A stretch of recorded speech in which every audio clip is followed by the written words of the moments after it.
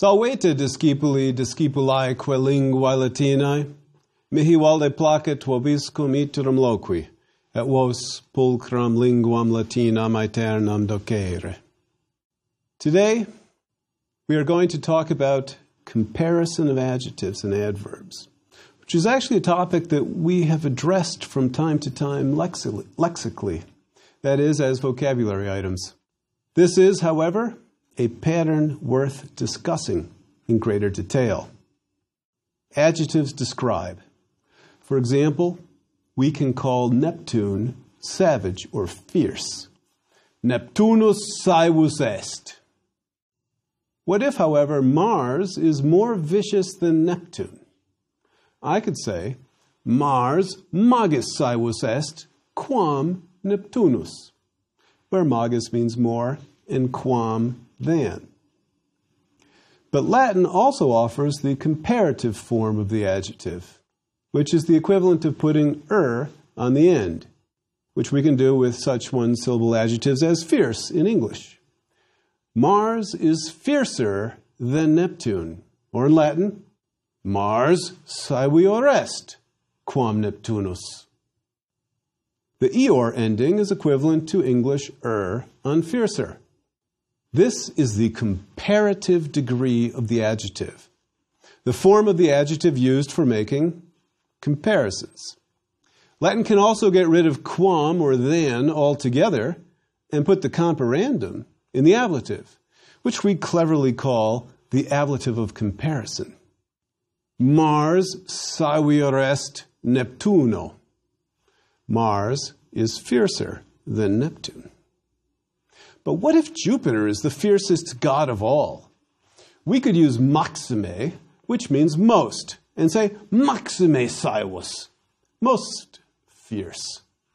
But we can also use the superlative degree of the adjective, which is the equivalent of est, as in fiercest. In Latin, the ending is isimus a Jupiter is the fiercest. Jupiter saevissimus est. You might remember gratissimus, meaning most pleasing. If gratissimus means most pleasing, how would we say just pleasing? Gratus. And you are personae gratae. In any case, the three forms of the adjective, saevus, saevior, saevissimus, are called the degrees of the adjective. The regular or normal form of the adjective is called the positive degree.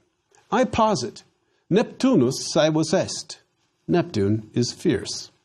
The comparative degree is for comparisons, and the superlative degree for when you need to go over the top with, superlatives. Let's practice. In English, happy is the positive degree. What's the comparative degree? Happier or more happy. And the superlative degree? Happiest or most happy. In Latin, happy is laetus. How do we say happier? Laetior. Most happy. Laetissimus. There's some fine print, of course, as Latin is an inflected language. We have three genders and three declensions in our various degrees. The positive degree of laetus is a first and second declension adjective, so our other genders are laeta, feminine, and laetum, neuter. Comparative degree, however, is a third declension adjective of two endings. So we would use laetior for masculine and feminine nouns, and laetius for neuter nouns. A happier war would be bellum laetius. That might confuse, since the positive degree would be bellum laetum, a happy war, but there are two clues. First, why does a US ending modify such an obviously neuter word as bellum? And second clue, there is a telltale I before that US. It's not us at all, but IUS. Easy for me to say. The good news is that the genitive for all three genders is laetioris. And after that, Only regular third declension noun endings need apply. By means of happier wars, bellis laetioribus, for example. The superlative forms are first and second declension. The happiest person, homo laetissimus. The most fortunate funeral pyre, pura laetissima. And the most happy omen, omen laetissimum. This works for third declension adjectives as well. Fortis, forte is a regular third declension adjective. That means strong. How do we form the comparative degree? How would we say stronger? We add eor for the masculine and feminine, and eius for the neuter, yielding fortior, fortius. And the superlative, strongest, just add issimus aum.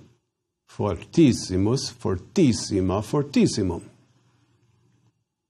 Are there any exceptions? Irregular adjectives. One of the most irregular, both in English and Latin, is good. Unless we are 3 years old, we're not allowed to say good, gooder, goodest.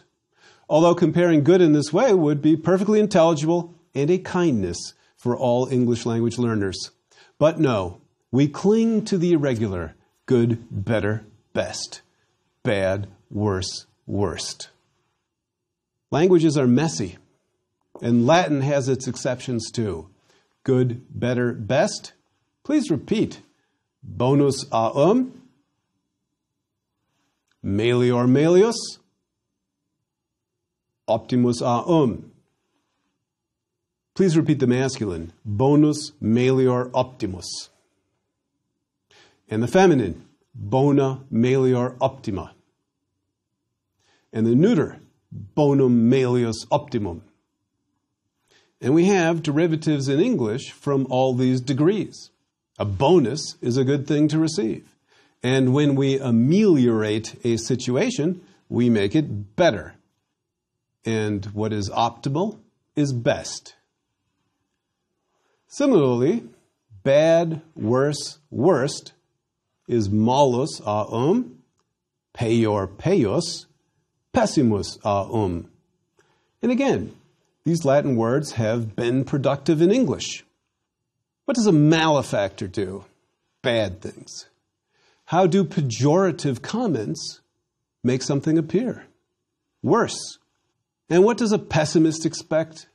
The worst. There are some other irregular adjectives, of course, which we may look up as we need them. But knowing the general shape of the comparative and superlative degrees allows us to figure out oddities as we encounter them. Consider the slightly irregular superlative, facilis, which means easy. What does facilimus mean? What makes more sense? Easier or easiest? If the adjective were regular in all 3 degrees, we'd expect facilis, facilior, facilissimus. Instead, we find, and please repeat, facilis, facilior, facilimus. Again, facilimus. Doubling the L sound sounds better. This is the regular pattern for adjectives whose stems end in L. Try this one. Gracilis means graceful. How would we say most graceful? Gracilimus. We observe something similar when the stem of an adjective ends in R. Pretty, pulcher. Prettier, pulchrior. Prettiest, pulcherimus. We double the R. Please repeat. Pulcherimus. But there's one other thing to consider. These adjectives can also be turned into adverbs. Adjectives of the first and second declension can be turned into adverbs by the substitution of a lone, long E for the ending. So if rapidus is rapid, how do we say rapidly? Answer, rapide. And if rapidissimus means most rapid, how do we say most rapidly? Answer, rapidissime. And if rapidior means more rapid, how do we say more rapidly? Don't answer that question. The comparative adverb actually looks just like the neuter accusative of the comparative adjective, which of course is the same as the neuter nominative. More rapidly is rapidios. And there we have it. The regular comparison of an adverb. Rapide, rapidly, rapidios, more rapidly, and rapidissime, most rapidly. Please repeat after me. Rapide, rapidios, rapidissime. What about facilis? How do we say easily? It's third declension, so we use the neuter singular, facile. And more easily, again, neuter singular, facilios. And most easily, we'll need that irregular form facilimus, but we need to replace the US with a long E, yielding facilime. How about happily, more happily, most happily? Laite, laetius, laetissime. Fiercely, more fiercely, most fiercely. Saewe, saevius, saevissime. Full disclosure compels me to add that another adverbial ending exists, ter. To say Caesar fights bravely, I could use the neuter accusative singular of the third declension adjective, fortis forte, and write Caesar forte pugnat. Or I could use the suffix ter and write Caesar fortiter pugnat. But these details and patterns will, like so many things, become clearer with practice. And a dictionary will easily clarify many, if not most, such matters. And this brings me to the topic of not just surviving, but enjoying Latin prose and poetry on your own without someone to parse the words with you. As we've moved through this course, I've tried to model some strategies for tackling sentences, clauses, phrases, looking for what's essential, and filling in the details after grasping the main point. And I think this approach works. It's certainly one that has worked for me and for many students. And as we've moved through these lectures, we've taken stock from time to time of the patterns that are our friends. And it is the repetitive nature of these essential patterns that help us make our way through Latin. Even when we are unsure of a tense or mood or case. If we can find the verb, and we remember how orem esti mustis sunt, or perhaps aris tur, morbinientur, affect the meaning, we've already accomplished a lot. And we have observed on more than one occasion patterns in the various cases. Dative and ablative plurals can end in is, ibus, or abus, for example. We can actually go a long way even with a minimal morphological and grammatical repertoire. We could, armed with some endings, a good dictionary, and perhaps a peek into a translation from time to time, and that's not a bad thing, make our way through a great deal of Latin. We merely need to be patient and to keep experimenting with possibilities. But let none of this detract from the usefulness of knowing the forms dead cold. That's even better. The more one knows, the easier it is. But the road is not always smooth, and practice makes perfect. Ad astra per aspera. To the neuter plural accusative stars by way of neuter plural accusative difficulties. You've traversed the aspera, so we should enjoy some astra. And in the next lesson, our last lesson, I'll outline some places you might go to continue your studies on your own without me. As lonely as saying that makes me feel.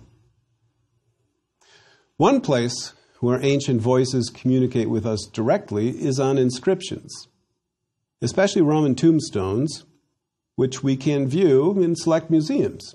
The Metropolitan Museum in New York, for example, offers some interesting examples, or in books, or online, or even better in Italy. In comparison, for example, with an oration by Cicero, a highly educated politician, not to mention a sophisticated lawyer experienced in both prosecution and defense, the Latin we find on inscriptions often speaks to us simply and directly, and we get a real sense that the author speaks to us personally across the millennia. And although the Latin is not always flawless, it conveys meaning. A favorite inscription of mine is inscription number 18,817 from volume 6 of the Corpus Inscriptionum Latinarum. It's a huge collection of inscriptions from all territories that were once part of the Roman world. This inscription comes from a tombstone erected in imperial times by a freedwoman named Furia Space for her deceased husband, whose name was Lucius Sempronius Firmus. In your guidebook, you will find a version of the inscription that expands abbreviations, adds macrons, and corrects a non-standard spelling. This text also offers us an opportunity to practice the irregular verb volo in the subjunctive, as well as a chance to practice the superlative degree of adjectives and the comparative degree of adverbs. What we don't finish in this lesson, we will complete in the next. The inscription begins with the following line, and I'd like you to repeat after me. Animae sanctae colendae, dis manibus, sacrum, Furia Space, Lucio Sempronio Firmo, coniugi carissimo mihi. We have expanded the abbreviation DM to the dative dis manibus. But if you ever have a chance to view Latin inscriptions on tombstones, the abbreviation DM is worth knowing, as the abbreviation DM is ubiquitous.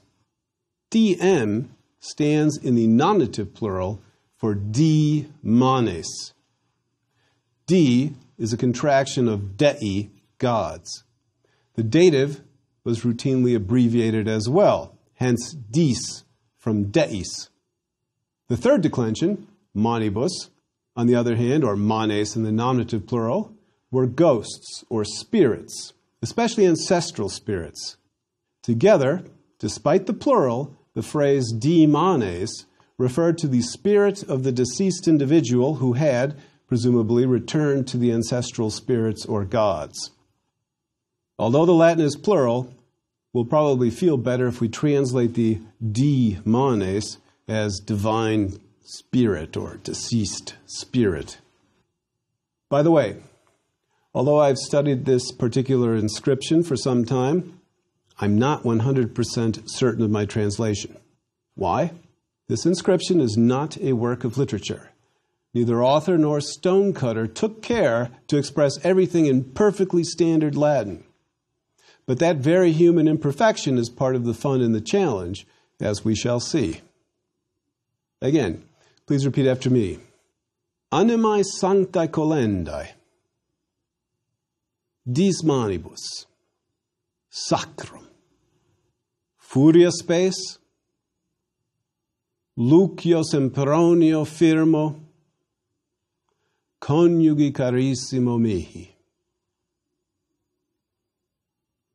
Can you find a verb? I can't, and that's a problem. Not to mention quite common for the opening lines of such inscriptions. I propose to put in a hoc fecit. She made this. Id est hoc sepulchrum, this tomb, which would allow us to construe the nominatives, genitives, and datives. Please repeat again. Animae sanctae colendae dis manibus. sacrum. Furia spes hoc fecit. Lucio Sempronio firmo coniugi carissimo mihi. You probably need some vocabulary. Anima, animai, is a first declension feminine that can mean spirit or soul, and can be used of a living spirit as well as a deceased one. Sanctus, sancta, sanctum is an adjective that means holy. The verb colo, colere, colui, cultum means to reverence, to worship. And you'll notice that fourth principal part, cultum, gave us religious cult. But what is the form of colendi? It is a future passive participle carrying with it the idea of obligation or necessity. What must be done for the anima sancta, or holy soul? How do we translate colendi? We could say necessary to be worshipped, or perhaps deserving reverence. Then we have our dative, to or for the divine deceased spirit. Next up, a neuter singular, sacrum. From sacer, sacra, sacrum, which can mean holy, sacred, or dedicated to, devoted to. Furia spes is our nominative subject. Then I supply hoc fecit. She made this. Let's see if we can now work backwards. Furia spes hoc fecit sacrum. Furia spes made this sacred. That is, she devoted this tomb, dis manibus, to the divine deceased spirit, animae sanctae colendi, of a holy soul deserving of reverence. How have I construed the AE ending on animae? Yes, as a genitive. The anima possesses the deceased spirit. Furia spes made this sacred for the divine deceased spirit of a holy soul deserving reverence. But what case do we find in the phrase Lucio Sempronio firmo coniugi carissimo? Lucius Sempronius Firmus is a second declension name, so an O could be dative or singular. But the next phrase, coniugi carissimo, tells us that the word has to be dative. Why? Conjunx, conjugus, is a third declension noun meaning spouse. Let's decline. Conjunx, conjugus, conjugi. Conjugi has to be dative. What about carissimo? Carus aum means dear, precious, beloved. But furia uses the superlative degree of the adjective. If carus means beloved, can you translate carissimo? Yes, most beloved. Can we take a stab at translating Lucio Sempronio firmo, coniugi carissimo, as a dative?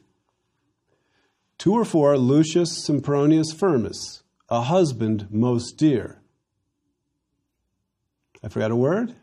Mihi? Sorry. Please repeat. Ego mei mihi me me. Which means I, of me, to or for me, verb me, by or with me. Please repeat. Ego mei mihi me me. So mihi, to or for me. Coniugi carissimo mihi. To whom is the husband carissimo? Mihi, to me. Let's take our translation from the top. Furia spes dedicated this to the deceased spirit of a holy soul deserving of reverence, namely for Lucius Sempronius Firmus, a husband most dear to me. But we've only looked at the first part of the sentence. It goes on to describe Furia's and Lucius's relationship while they were alive. And Furia speaks to us in the first person. Ut cognovi puer puella obligati amori pariter. Please repeat the principal parts of the verb. Cognosco, cognoscere. Cognovi, cognotum. Cognosco means to get to know, become acquainted with. So what does Furia tell us? The verb is perfect indicative in the first person singular. I became acquainted with. Ut plus the perfect indicative can mean as soon as. Now, how do I know that particular fact? I looked it up yet again in the dictionary. So how can we translate ut cognovi? As soon as I became acquainted with. As soon as I got to know. Can you say love at first sight? And the next words do not disappoint. Puer puella amori obligati pariter. Translating word for word, puer, boy, puella, girl, amori. You may recall amor amoris. Amor means love, and amori looks dative, so let's translate it as a dative, to or for love. And obligati, it means having been bound. And a word modified by pariter. Par means equal. If we add ter, par or equal becomes pariter, or equally. Boy and girl having been equally bound in love. By the way, the Latin teacher in me would have been much happier if amori were ablative, but our goal today is to listen with as much understanding as our knowledge of Latin morphology will permit to Furia's words as she wrote them. Obligati derives from obligatus, the perfect passive participle of obligo, to tie or to bind. What is the number? Referring as it does to both boy and girl. It's got to be plural, which would make it nominative. And both puer and puella are nominative. But obligati is masculine, you protest, and girls are feminine. Sorry, it's customary in Latin to refer to mixed groups with the masculine. But how do we reconcile our boy-girl plural nominative with our singular verb cognovi? I think that Furia is the speaker, so she opted for a singular verb, even though she attracted her deceased husband into the nominative case.